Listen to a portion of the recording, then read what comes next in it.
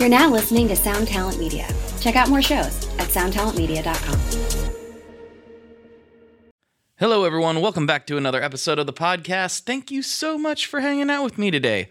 Today, I have a special one. I've been meaning to do this for a while, and the opportunity presented itself, so we're doing it. This is my second conversation with my dude, Big KO.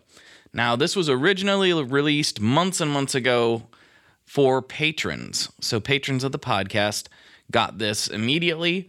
Right when the first episode was released, this was its companion.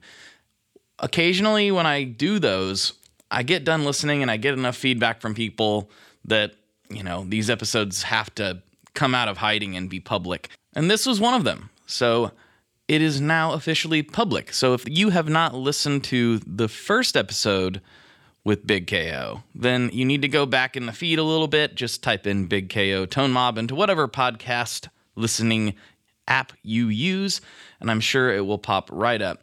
Go check that one out first, and know this is the conversation that followed immediately after. We took a little water break and then dove right into this conversation. These are the things that the patrons get, so if you can support the show, it's just $5 a month, and you will get extra episodes beamed directly to your ears every week. So thank you very much for everyone that has done that. And patrons of the show, I've got something cool for you this week. So I hope you all enjoy. I really appreciate all the support. And let's get into this episode.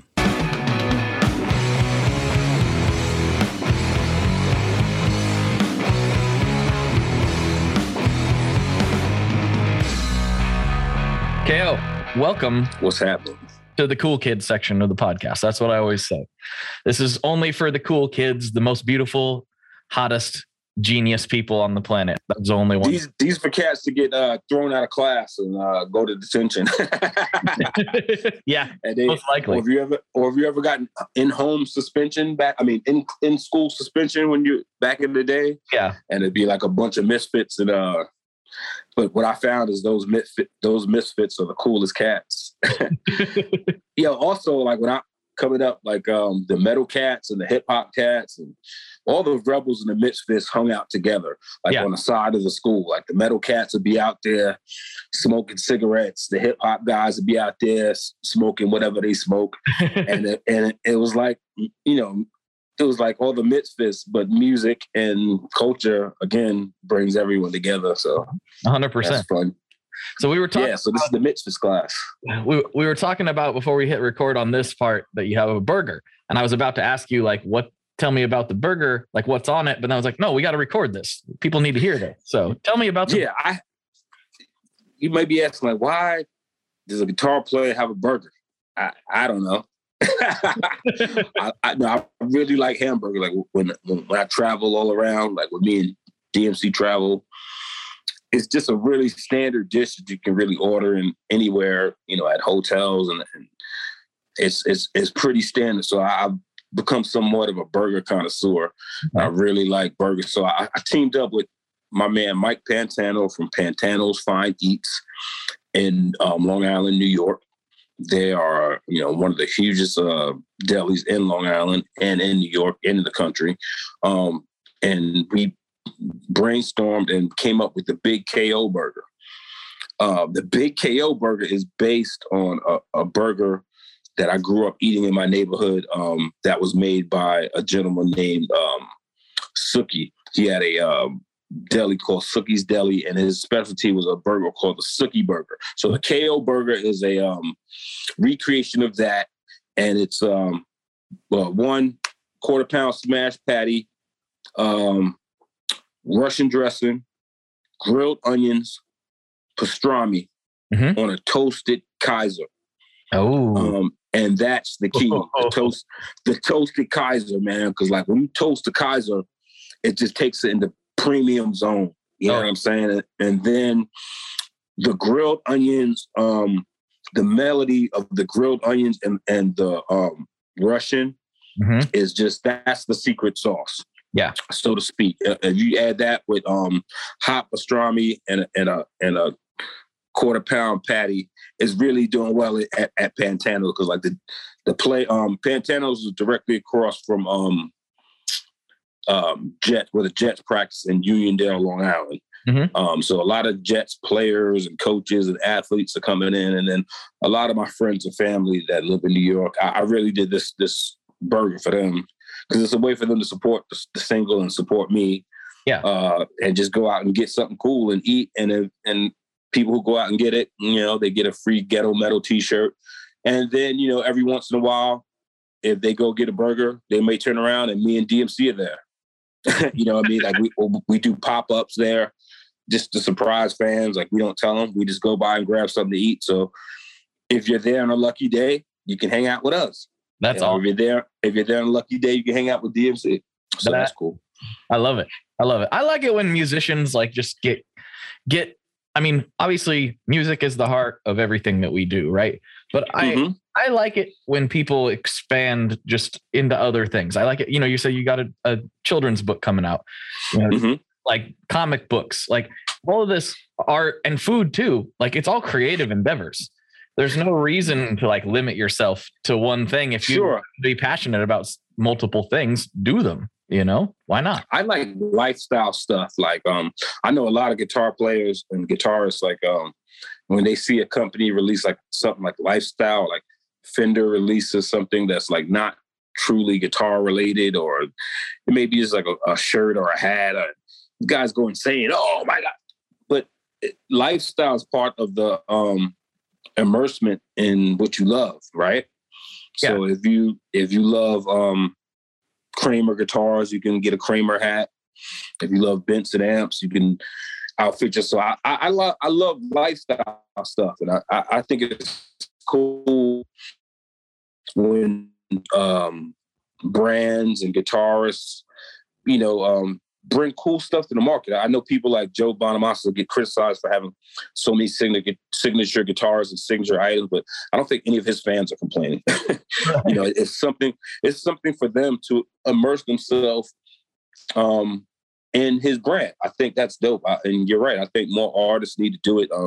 Run DMC, and DMC has always been a artist that do that. Like if you want to immerse yourself in their music, I mean, Adidas, action figures, Funko Pops, Legos, comic books, cartoons. It's like, but I guess you have to kind of reach a certain status to fully make that work for you. Like Joe B is definitely at a deserving status where he can put his name on everything, and his fans really love it. Not Run DMC is at that status. So, you're right. I think it's cool for guitar players and musicians to do different things other than just, a beer or a spirit, which is cool too. I mean, I have a Ghetto Metal IPA coming out and a Ghetto Metal coffee blend. But honestly, it's not trying to reach and do all kinds of crossovers. It's just stuff that I like. Like, I like coffee. I love hamburgers. I like comic books. I really believe in doing things for children that help them become better adults, because it's all about the children, man. Like like you said, you have children. Did you have kids? You're married, you said, or you have kids yet? Yeah. Married, 2 kids. Mm-hmm. Married, 2 kids. So, man, we've pretty much effed everything up. So it's up to them, and not really even us. Like, it's been messed up for years, and we just can perpetually destroy things, but it's up to our children to make things better. So I'm really about the kids and really inspiring kids of all colors and creeds, but kids that look like me, that need an escape. Little kids, like, my escape was through music. Because I was a guitar player, I wasn't hanging out in the dangerous streets of the 80s. And, I mean, I did hang out, but I didn't hang out as much because I was a musician. I had friends that got murdered. Mm-hmm. And like, again, I don't want to take a left turn with our commentary, but when it comes to what music is to you and what drives you. And so when I hear blues players or whatever, but let's just say blues players, how I judge blues players is different than how casual listener may listen to blues players. I listen to the authenticity in something, right? So a lot of these guys, they're amazing guitar players, and blues is kind of like the genre that works for them. But as a guy who has really seen some true blues, and blues comes from hurt Black people, right? 100%. Let's face it. I mean, there's no really way to sugarcoat it, although everyone can have the blues. Let's not get it twisted. But where it originates from is from the pain of a people. As a Black guy, when I listen to blues and certain popular blues artists, it doesn't feel authentic to me. Yeah. And that's not a knock on any of the top players. Absolutely amazing guitar players, but it's kind of tough to call yourself a blues player, and then it's like having a food, liking it back to food. You have a great restaurant, very expensive. Everyone in town wants to get in it, and everyone may love their food, but a real connoisseur of food or a food critic may sit down at that restaurant and be like, "This food is bland." Right. You know what I mean? Like, put it like this: if you have a soul food restaurant, you really better know how to cook soul food and know where the roots of that food comes from. You can sell soul food to certain people who may not really know what a great soul food dish tastes like, but someone who does know what it tastes like can come through and be like, this needs more salt, or this needs, I don't want to throw seasoning. Well, I mean, it's like, Applebee's is the most popular, like one of the most popular restaurants, but it's not the best restaurant. Right. Just like Italians will tell you, Olive Garden is, I like Olive Garden, but don't mention that to an authentic Italian. They will tell you they don't eat that and that's not real. Right. So that's kind of how I feel about like certain genres and certain players. And to make the point, my blues comes from, like when I play the blues, it comes from a different place. I'm not from the Mississippi Delta. Wasn't born on the river, but I did see my friends get their head blown off.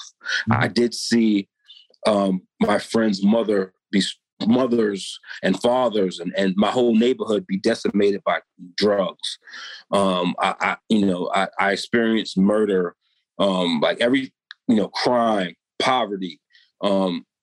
If it wasn't my family, it was someone that lived next door to me, or my friend's family, or someone that lived next door to them. So that's where my blues comes from. So again, that's not something that I always want to feel or convey. So it's important. Again, we were talking about before, like, what's your dynamic music? That's another reason why I love playing blues, and I think I'm a great blues player, but I will never ever classify myself as a blues player, because that's heavy, man. Like, that's why a lot of these dudes, when they call themselves the king of the blues, I don't understand. I don't think they understand how heavy that connotation is, man. Like, because blues holds a lot of pain as a music from a lot of people in it.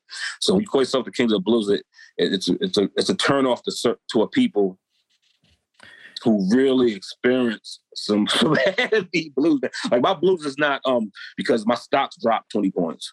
Right. You know what I'm saying? Or because I couldn't get a dealer on the phone to get a $500,000 guitar.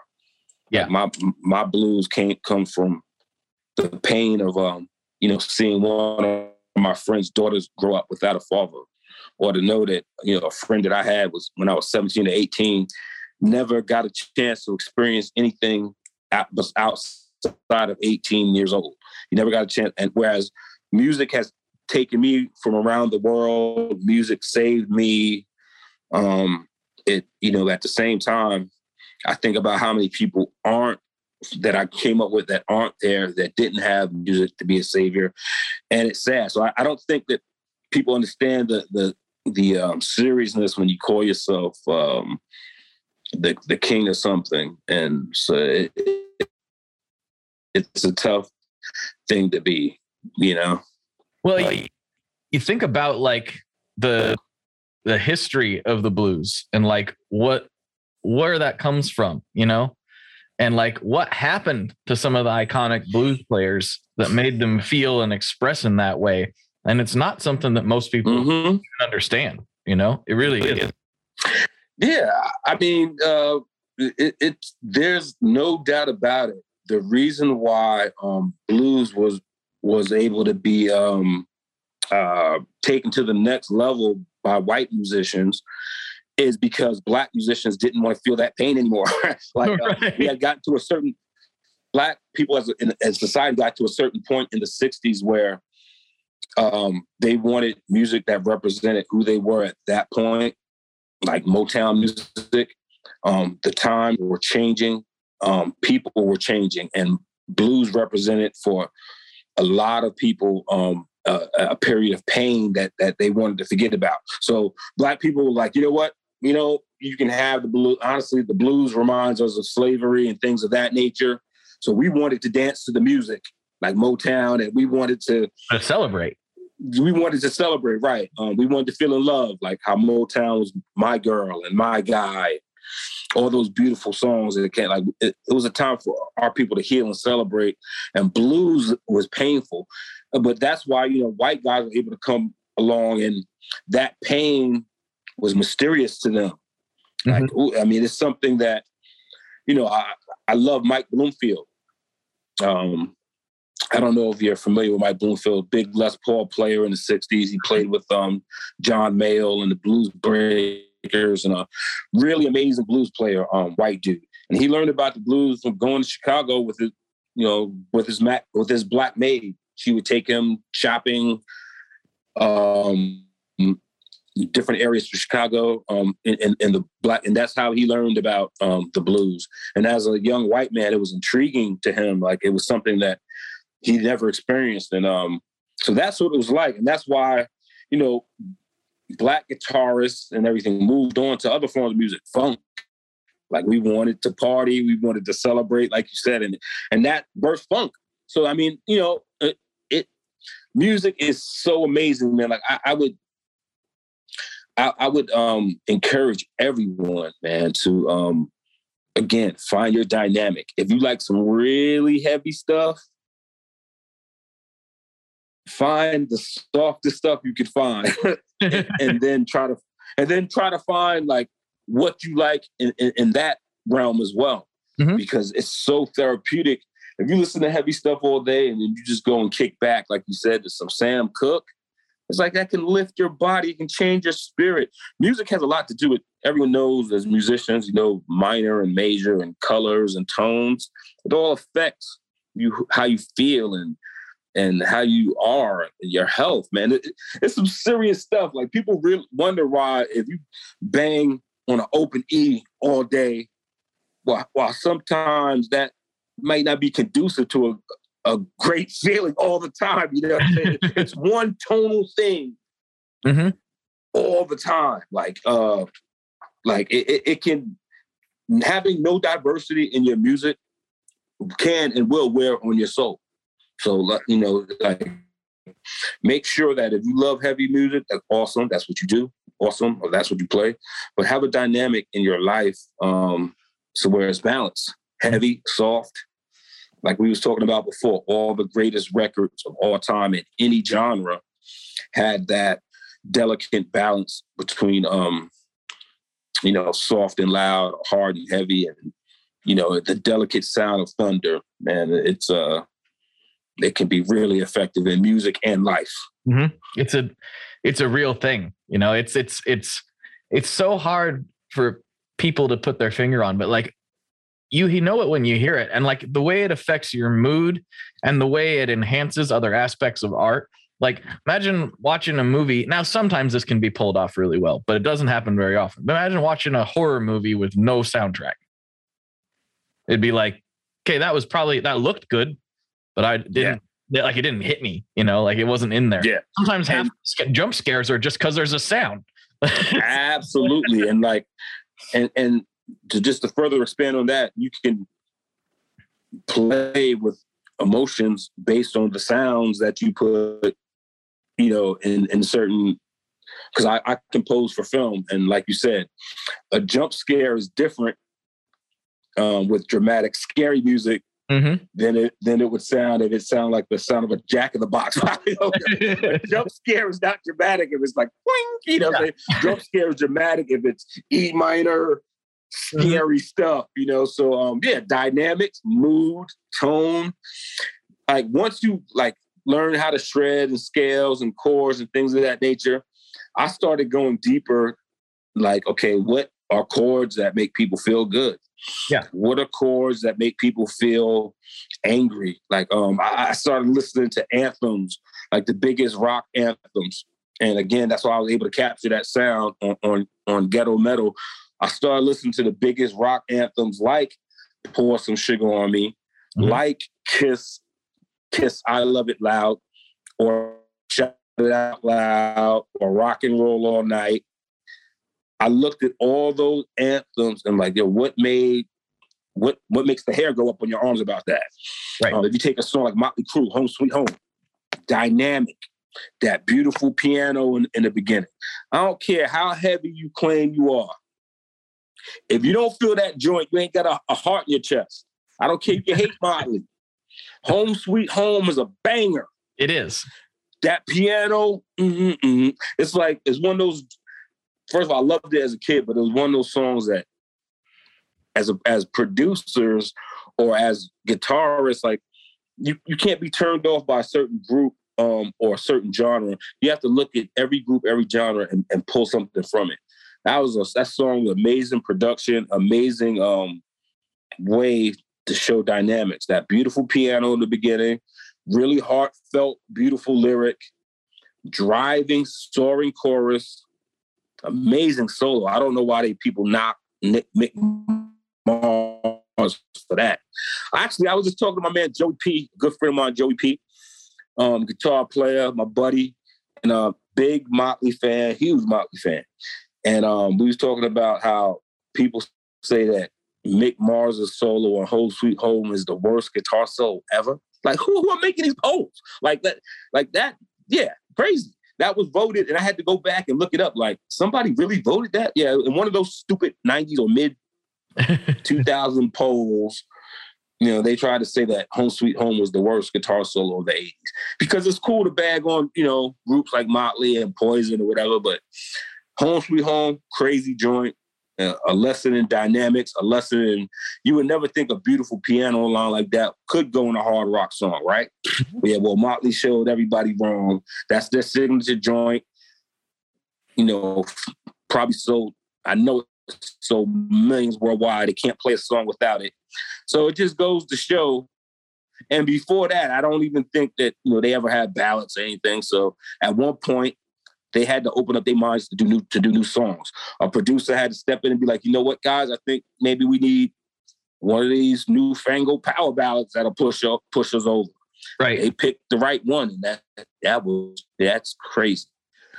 Yeah, but dynamics is everything in music and life. Yeah. If they think that that's the worst guitar solo they ever heard, I have some on my hard drive that they should listen to. And they will mind quickly. That's a very well constructed guitar solo, man. Like I need to play more Motley tunes, but they tune down to D, and to get it to sound, you know, right. I mean, obviously I could play it a couple steps down, but I have a Kramer that has the Eddie Van Halen D tuner, so I can get around a lot of Motley tunes. If I just pull that out, go to drop D, and I can wing the rest. But yeah, I need to shout out to Motley Crue, shout out to Mick Mars, and yeah, Home Sweet Home, banger. Now, you know, look, I know it sounds funny. I'm a hip hop dude, black hardcore cat, but some of my favorite songs were the sappiest 80s hair band power ballad type songs. Oh yeah. You know, like All Day Long, you know, Living on a Prayer. Of course. I mean, you know, Van Halen when Sammy joined. I love David Lee Roth, but the joints with Sammy with the keyboard. See, yeah, I mean, honestly, I think being a black dude, like, when I listen to music, like, I'm not mad at Van Halen or Rush. when they start using keyboards. You know what I'm saying? Like, I'm not mad at them if they get a little funky, because I'm always listening to that for that. Not listening for it, but I'm always in tune to it when I listen to music. So when those bands, like when they started to expand their sound palette, like those were a lot of the songs that I like, man. Like yeah, all those Van Halen songs where he's playing the keyboard, like that's just this amazing texture and just tonal quality on all those songs, man. Like really, really dope stuff, man. Love it. Oh yeah. So like one of the things that I think that is underrated with some of the ballads is like really listen to how well constructed, like, okay, maybe you don't like the overall sound of that kind of thing. Maybe there's too much, flanger on it for you, whatever, but listen to how powerful and well constructed the melodies are. Like listen to Is This Love by Whitesnake and tell me that's listen to that song. It's insane. Let me say a little something. If I can show you my Spotify playlist, and that might be something cool to do. Like when we get off, I'll give you a Spotify playlist, Big KO, Tone Mob playlist, bunch of joint, maybe 10 songs that inspired me and the sound of ghetto metal. And that'd be fun. Maybe you can throw a link in the video to it, for your listeners, to give your Patreon fans something a little extra. But Whitesnake. Is This Love? And and Here I Go Again. But Is This Love? It's like a lesson on how to do a great rock ballad. Listen to the solo by John Sykes. It has like a violinist quality. Like the bending he's doing. Again, you're going to use that term. It's sexy. The Whitesnake was now. See, that's a band. If you're into heavy stuff. Like no matter how heavy you are, you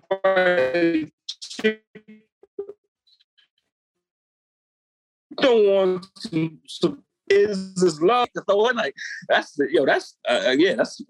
as close. See, black people call that a slow jam.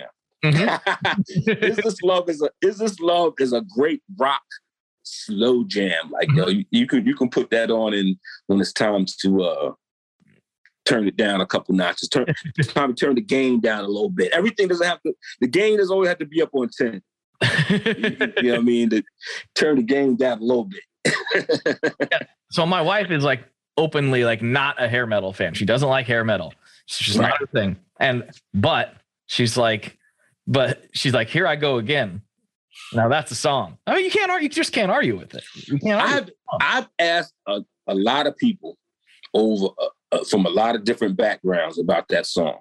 And universally, I'm going to tell you, even the most hardcore, thugged out black cats I know are like, and one thing I found out that black women love that song too. Here I Go Again. I was talking to a friend of mine, she's banging. It's See, that's what's wonderful about music. When the melody is good and the beats hit a certain way, and you have a singer that's David Coverdale has a little bit of swag, a little bit of soul, and it's like a pot. You just start mixing those ingredients. You get a song that everyone loves, and those are songs that become classic. Here I Go Again is one of the top 10 rock classics of all time because no matter who you are, no matter where you at, when that chorus drops, if you don't turn it up and pump your fist, you just don't have a heart in your chest. It's like if you don't love Snakes, Here I Go Again. I don't know. You need to reevaluate like life. That's an amazing song. I honestly, I've never in my life. I'm 46 years old. I'm gonna tell you. Mm-hmm. I don't think I've ever heard anyone say that song was whack. I don't think I have either. Has anyone ever said? You can say I don't like Whitesnake, or I don't like hair metal, or I don't ever, and no one has ever said that song, white or black or any other nationality could be. That song is just universally a banger. Yep. Word. Yeah. Word. I have watched like the crustiest of spiky haired, like gutter punks play that on the streets of. Gotta give it up. And it shouldn't be a guilty pleasure, man. Like that's another thing we have to get over. Like I'm over that. I'm over it. Yeah, because you hit a certain age. Like you hit a certain age where it doesn't matter to you. Mm-hmm. Like peer pressure about what you like and what you listen to doesn't matter because you're over 30 and you have 2 kids. The only thing that matters to you is what's cool to you and what's cool to your family. Yeah, I remember when I had the real realization that I was over that hump was when Miley Cyrus came out with Wrecking Ball. And I was like, I'm not supposed to like this. This is not for me. And I was like, I don't care. This song is awesome. Like, listen to this soaring melody. Like, listen to this song. This is an awesome song. Like, yo, that's what's crazy about music. When it moves you, it's magic. It sometimes it transcends everything you thought you do. And yeah, for me, like that realization came early. Mm-hmm. You know, listening to rock, I got over that like real quick. Like when I was like 7 or 8 years old, it's like, well, yeah, honestly, it was Van Halen Jump. Yeah, because that keyboard melody, it was just like, come to me. Mm-hmm. People now try to front on it. Oh, I hated that. These guys are a bunch of old. That's one thing that's bad about rock fans. Like they cannot let go of nostalgia. Same thing with hip hop fans. Like they won't support classic artists because they just can't forget about the classics that they made. And it's especially true with rock fans. Mm-hmm. So, you know, in retrospect, people try to bag on Van Halen 1984, but that keyboard line was like, I always looked at Van Halen. They were a gateway band. Yeah. That, no matter what your nationality was, it's a fun band. Like you want to be down with them. Like I wanted to be a kid in the Hot for Teacher video. Right. Because it looked like what 8 or 9-year-old couldn't. It was just dope. You know, Van Halen always struck me as a band that was so fun that if you were lost in a neighborhood and you were walking by a house party that was jumping and you were on the outside and you can see and hear the party, older kids hanging out, and then somebody stumbles out the front door to light a cigarette. That guy would be David Lee Roth. If you were a kid outside, it's like it felt like Van Halen's music, like David Lee Roth turned, he'd be like, "Hey kid, come on in." That's right. It was inviting. Mm-hmm. You know what I'm saying? It was like a circus. So as a young, black dude, like I love Van Halen because it was so fun. It felt like, look, I can be down with this. They don't care. It's about, chicks rocking hard and really, dope music. And then it didn't hurt for Eddie to play the solo on Beat It. Right. Like that made tons of young black kids Van Halen fans. Straight up. And if you wasn't a fan, you knew who Van Halen was because he had just did that on Michael Jackson record. Again, it was that 80s stuff to where those cultural boundaries were being broken down through music, man. Amazing. Van Halen was a gateway band that made you feel like, come on in, you're down with the party. Just like they weren't four white dudes to me. They were four characters. And I didn't feel alienated. I felt like, yeah, I can be one of those characters or my own character. Mm-hmm. And that excellent gateway band, Van Halen and Kiss. Just a lot of amazing stuff. And when I think about music, and I think a lot of times people take it for granted, especially when you have to make a living from it. It's hard when this podcast determines whether or not you're going to be able to pay your bills next month, potentially. I mean, I don't know whether it is, but everything that we do professionally. Yeah. I mean, it, and if you want to take the fun out of something real quick, put life pressure on it. So that's what being a professional musician is about. Mm-hmm. Music loses the fun because there's a lot of life pressure on it. So again, I stress this all throughout our conversation this evening. For young guitarists, take the pressure off yourself. Like, don't try to compete with anyone. Don't, try to make money from your guitar playing, but don't feel like you have to. Or if you are monetizing your channel or your content, know when to take a break, or when you're being burnt out. I think the viewers of individuals' channels would benefit from just great content, and the way you make continued great content is being inspired to do so. So finding inspiration is tough. I'm not trying to preach, but from a cat that's been there and been through the peaks and valleys as a guitar player than, especially a black guitar player. You got to keep pushing, got to keep going, but also find what you love in it and learn to nurture that, because at the end of the day, that's what's going to make you feel good. Mm-hmm. Well, I think in general, like if you aren't enjoying it at all anymore, it's going to come out, and then other people are going to be like, I feel like he's phoning this one in. I can feel the authenticity. I absolutely got to that point, and right around the beginning of 2020, I was at that point. I was competing with people I shouldn't have been competing with in terms of seeing what they were doing at certain companies and feeling that I could do it. And I was beating myself up for nothing. And it's funny, DMC, I called DMC. I'm like, I'm not feeling motivated. I'm not feeling emotionally strong and well. It was about a month before the pandemic. Mm-hmm. And he told me he sent me one of those text messages that are like this. Yep. Just about purpose and focus and what I'm here to do and what we yet have to do. And this was a couple years before Ghetto Metal. So that really kicked. And he told me do exactly what you love, Kay. If you wake up and you don't want to do the interview, don't do it. If you wake up and you want to read comic books, do it.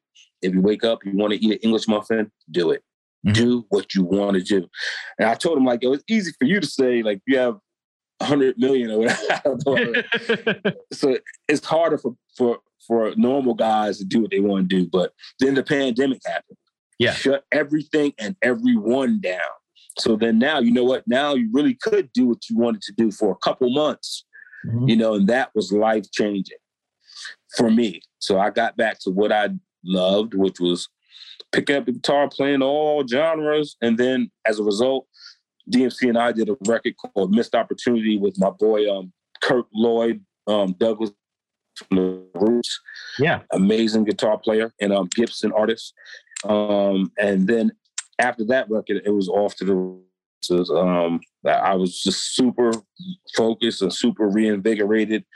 And eventually we got around to Ghetto Metal, and which is, again, it was one of those records that I was trying to make something that the hip hop guys absolutely would love and that the rock guys absolutely would love, and not compromising the sound at all. And it takes a while. It's like walking on a tightrope, but when you can finally walk it and okay, well, this is how I can walk it to please both sides, I think we've really done a great job. Fans of classic rock really love this record.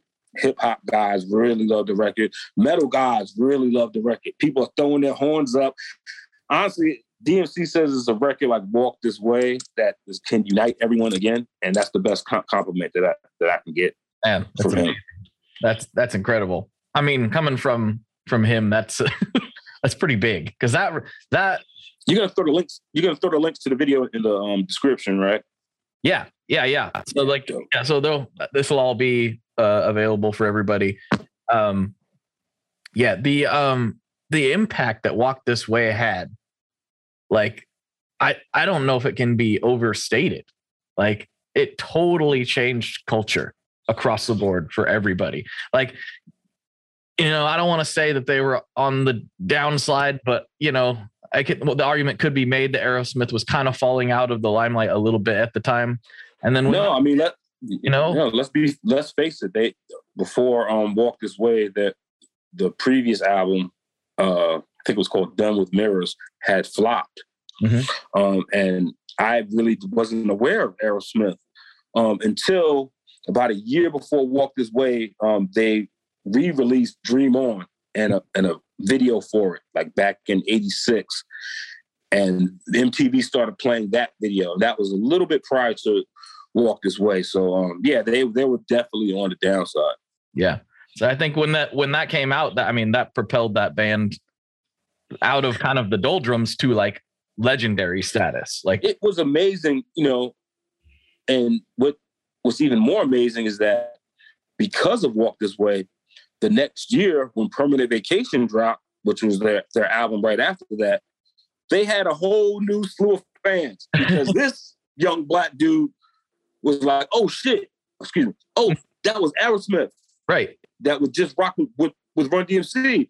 What is the new song? Dude Looks Like a Lady? Oh, okay. This is fire. You know, like, I love that because honestly, Walk This Way was just ending the rotation, and then Run DMC dropped It's Tricky. Yep. As their last single. And then during that time, Aerosmith dropped Permanent Vacation. So Aerosmith benefited from that buzz, dropped their album while Run DMC was still buzz. So as a result, Permanent Vacation was one of my favorite records back then. Every single off it I love. Dude Looks Like a Lady, Angel, and Ragdoll, I think was the third single. Yep. All of them funky, like all of them. But yeah, because Run DMC rocked with them, they had a fan for life. And that's what, great crossovers and mashups are supposed to do. They're supposed to, and I'm sure just like a lot of Aerosmith fans didn't like what was emerging in hip hop, but because of Walk This Way, that opened them up to like Public Enemy, and I'm sure, and those Run DMC fans that they made back then are still with them to this day, man. All those rock fans that they made back in the day, like shout out to all those fans, because those are the fans that are still supporting, D's record, like Ghetto Metal, and it really broke. It was symbolic what Steven Tyler did in the video, breaking the walls down. Mm-hmm. That's really what happened culturally and just musically, man. And it's beautiful. Like if the world could go back and look at those moments again, I think moving forward we would be better, man. Like as a people back at 35 years ago, we were trying to break down walls, not put them up. Mm-hmm. So I don't know. But again, music can heal, and I think it's important to fill your spirit with music that can heal you. Yeah. Well, and it goes to show, like, one song can literally change the world, like literally change the whole world. And it can happen again, and it will happen again. It will. I know it will, because music's too powerful. Every 5 years, it seems, or every couple of years, there are songs in every genre that but it was more prevalent back in the day. Like, We Are the World. That's What Friends Are For. Like, there were songs about bigger things that were bigger. Mm-hmm. And then also the attention span of people. It's hard to make a global impact song maybe these days. It would have to be a topic that I think that universally the world is with. Like how in the 80s it was USA for Africa. The world agreed that the famine in Africa was horrible, and everyone wanted to do something about it. Yeah.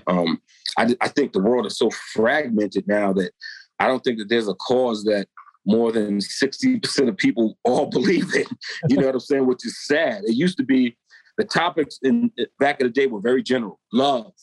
In the 60s and 70s, John Lennon said, all you need is love. Mm-hmm. Right? It was something that the world can get behind because it was a one universal unifying topic. Now the world is so fragmented. Like I don't even think something as beautiful and simplistic as love can make the world unite. It's like I don't know. It's going to take. I don't know what it's going to take. It's going to take like we talked about before. It's going to take the youth, music, and love. Mm-hmm. I don't know. I feel like maybe sometimes I try to be realistic, but I recognize, like, one of the things that it sounds crazy to say, and some people actually get mad at you when you say it. Despite all this craziness that we've experienced the last 2 years, despite all that, I would make an argument that most people are probably in a more comfortable place than they would have been in the 1930s. You know what I mean? Like, I think overall things are getting actually better. And so, yep. I think it's popular to say otherwise, No, I absolutely. We have more access to seeing the atrocities, so we feel like there's more of them. I think that's what's going on. That you're absolutely right. That's what I was about to say. Nowadays, thank God back in the 30s, every atrocity wasn't publicized. Maybe it did need to be, and maybe we wouldn't have had so many years of those atrocities. But you're right. Like nowadays, everything bad that happens amplified and spread around the world very quickly. Mm-hmm. But I think also like good feelings and love is able to be spread the same way. Yep. But again, people tend to spread negativity and rumors and bad news. Like when someone passes away on your timeline, you see tons of people paying RIPs to musicians they may have never met or whatever. Mm-hmm. And it's like people are more, people like to participate more in negativity these days. I don't know if it's like participation is the right word, but it's easier to participate in negativity than positivity these days, which is odd. Like it's easier to post a rest in peace to someone than it is to say something good about their music or something about them. You know what I mean? Like, or even say a particular artist that someone shows condolences to. If that artist didn't die, you may not have been talking great about that artist's music. Like the day before, did you post that artist's music and say how great it was? But then the artist dies, and then the next day it's all right. You know what I mean? Like, I think there's a morbidity that's in the culture today and society, and we are desensitized to pain and empathy is gone. That needs to come back. Honestly, it's very simple, dude. And this is why I try to tell my kids all the time. You can overthink it, overcomplicate it. Love, empathy, caring, compassion. Those are all things you try to live your life by, and all things you try to put in your music, period. Mm-hmm. Love, caring, like the new record with D, I wanted to make people my age feel good, feel young again. You know, take it back to that era before responsibilities, bills, pandemics, things of that nature. Taking it back to when I was a kid and I got this first Kiss tape, Kiss Asylum, 1985. How many times I listened to it. You know, what it made me feel like hearing Tears Are Falling or Who Wants to Be Lonely. That's what music should be about, man. Feeling good. Yeah. Feeling good, love, empathy, compassion. It sounds corny. And you know what? It may be a corny premise, but that's the premise that's needed to heal the world right now. Mm-hmm. It's like it's the most basic. And again, the reason why I asked you before, I don't want to get too long-winded. We don't have much time left. But the reason why I asked you before, like, what do you love to or make love to, is I think that's important for everyone to tap into. Even the heaviest of cats, the heaviest of black metal cats who listen to Norwegian death metal. Mm-hmm. I'm intrigued by just, you know, mind states. Like, I want to talk to musicians like that. Yeah, we're all musicians. What do you cats listen to when it's time to cool out? Or just, you know what I'm saying? Like, or the heaviest of blues rockers, I even asked, you know, the hardest of hip hop guys, like, but I know what they listen to when it's time to cool out. They listen to slow jams. Right. It's only like rock guys that have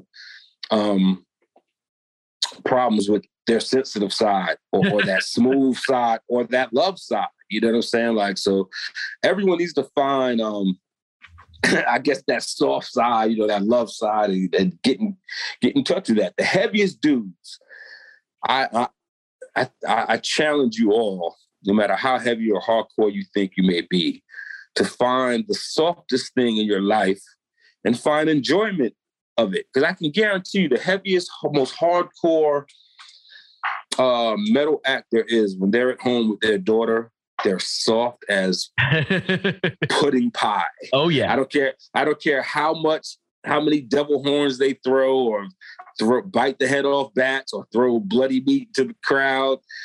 It's all a stick, right? When people get home and they kiss their wife and they kiss their daughters, it's about love and sensitivity. So again, the main theme in my life, and we've talked about it all night, dynamics, finding the balance, because you can't go hard all the time. Take it from me, you go hard all the time, you're going to crash at some point. Absolutely. I think that's good advice, man. That's a good, it's a good thing for everybody to remember. You got to have balance in your life, whether that's in how much you're working versus how much you're spending time with your family, or whether that's, I can't eat too many cheeseburgers. I want to stick around. Yeah, and as a musician, that made me, hey, you know what? I need to put this guitar aside for a week and get my life together. Yeah. A lot of times I also like to stress, good mental health. That's something me and Daryl talk about a lot. Go to therapy if you need it. Don't feel that you're such a tough, hardcore guy that you can't sit down and talk about your problems. Because trust me, problems are there to be worked out. And it's amazing what talking to the right people can do for your life. Take it from me. Take it from DMC. DMC is someone who struggled with addiction, got over it. You can't be the king of rock and rock and roll Hall of Famer and not struggle and not overcome things in your life. And, you can't be so tough that you have to be able to ask for help, and you have to be able to talk about what you're feeling, everything. And this is for all my dudes who listen to heavy music. You have to maybe know, again, when to not listen to heavy stuff. Let your soul vibe on something else. Maybe the heavy music is contributing to how you feel every day. You'll never know unless you try to change some things. So if you're having struggles in your life, again, it's about balance. Talk to somebody if you need it. And look, the toughest cats, the toughest dudes do talk to somebody, because it takes a lot of strength to admit that you need help and talk. So I think it's important for musicians. And then another thing I want to touch on before we go. Yeah. Somebody may try to tell you, try to play through it. Play through the pain. And I want to drop a curse, but I'm not. That's total BS. Mm-hmm. When somebody tries to tell you to just play through it and, use that pain, use it. Use it for what? To make yourself worse, or to make a song filled with pain? No. You have to know as a musician to when you're hurting that you need to turn off. Don't try to work through your pain. Pain is something that you're experiencing in your life. Know when to turn music. If something that is affecting your life so badly that you can't even make music and your life is suffering, put music to the side and work on yourself. Music will be there when you get back. And when you get back to it, you'll make the most beautiful music in your life because you took that time. So, my advice in closing, don't try to play through the pain. When people try to say, use the pain, pour it into your music. I can tell you a lot of artists who try to do that are no longer here with us. Hendrix, Joplin, Morrison. I'll go down a list. Can't always play through your pain. If Jimi Hendrix would have had the foresight of somebody in his life to tell him in the summer of 1970, chill.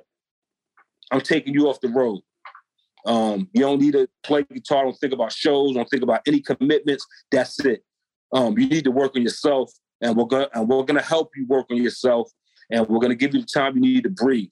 If somebody would have told him that in August of 1970, he never would have died in September of 1970.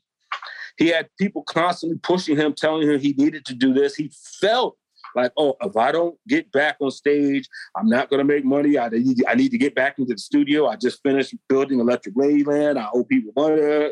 Somebody in his life need to tell him, chill, stop, work on yourself.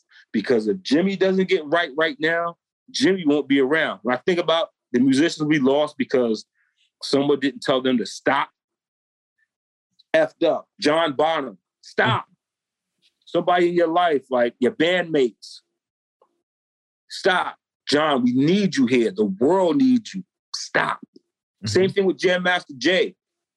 I wish somebody could have interceded in what was going on in his life. Stop. John Lennon. You know what I'm saying? I wish someone could have told him, don't go back to the apartment that day. Or somebody, Mark David Chapman. The feeling that you have, get help. Mm. You know what I'm saying? Like, don't be afraid to get help. It doesn't make you weak. It makes you stronger. 100%. And that is a perfect way to wrap this thing up, I think. I don't think it gets any better than that. Thank you for having me, brother. Honestly, it was really, I don't know how much about guitars we talked about, but we certainly talked about the tone of life. Oh, yeah. I mean, that's why it's the show about guitar stuff occasionally sometimes, you know? No, the Tone Mob, talking about everything has a metaphor to it. The tone of your life, you know what I'm saying? Like, if you don't have the tone of your life correct, it doesn't make a difference. You can have a $10,000 1959 Les Paul. If the tone of your life is not tweaked, then you're not going to be able to make great music. So I think the metaphor to use is tweak your life the same way that we tweak effects. I love it. We're constantly looking for the perfect signal or the perfect pedal, and tweak your life the same way. Put the same amount of effort in your life the way you do as your board. Each part of your board does something different, whether it's a drive, delay, et cetera, et cetera. And your soul is the same way. Know when to take certain parts out. Know when you need to replace a wire someplace. Musicians, we need you here. We need you here to rock the world, and we need you to change the world. So stay healthy, stay positive. Absolutely. I have a feeling this is going to be a public episode at some point. This was too good to stay behind the paywall forever. So thank you so much for doing this. Oh, and I got to say to all your Patreon viewers and all your viewers, I'm going to get you out a copy of DMC and I's first single. I'm going to send them to the Tone Mob. He'll get them out to you. So yeah, thank everybody for tuning in, and please support the channel, the Tone Mob. Support on Spotify, YouTube, and everywhere where great podcasts are broadcast. Thank you so much, dude. This is amazing. Talk to you soon. Thank you, brother. Yep. Talk to you soon. There you have it. I think you probably have a little better idea of why this had to go public now. So yeah, I'm really, really thankful to Big KO for taking the time. That was awesome. He's getting to do some really, really cool things, working on some really, really cool projects since this conversation first happened. So make sure you slide over to his socials and check that out, because it's going to be awesome. It's really going to be cool. Thank you again for hanging out. If you like this show, if you want to keep it going, please tell your friends about it. Tell your local guitar tech about it. Tell anybody you can think of about it, because that is how this thing keeps going. Thank you very much to everyone that has done that. I super appreciate it. And I will talk to you on the internet very soon. One last thing before we totally sign off here. I just want to remind you that if you do any shopping at Stringjoy, that's Stringjoy guitar strings made in Nashville, that will help me out as well. As I've said for years, I'm heavily involved in that company, and I really do think they're making the best products on the market. So if you would like to try custom strings, go to tonemob.com/stringjoy and check them out today. I seriously love what the team down there is doing. I help them out with all kinds of things, and by you supporting them, you are also supporting me as well. And hey, you need some strings, so why not get some custom strings just for your guitar and playing style? Again, the link for that is tonemob.com/stringjoy, and that will take you right to their website, and you can do all your shopping through there, and that will help everyone involved out. So thank you very much. Talk to you next time. We are brought to you by the wonderful folks at Gun Street Wiring Shop. Yes, Gun Street Wiring Shop. I've talked about them before. I used to say based out of Bend, Oregon, but guess what? Sean moved to my neck of the woods. Sean's in Portland. Sean is awesome and has helped me with a bunch of stuff lately. And if you have wiring needs for your guitar, he can help you too. If you want to get weird with it, he can get weird. If you just need to spruce things up a little bit, there's your guy. He takes all the guesswork out of doing your guitar wiring, and he makes it simple, and his customer service is top-notch, and I can't say enough good things about Gun Street as a company. I really respect Sean and what he's all about, and the product is top-notch. I've got 3 different guitars that now have Gun Street harnesses in them, and I could not be happier. So go to gunstreetwiringshop.com and check them out.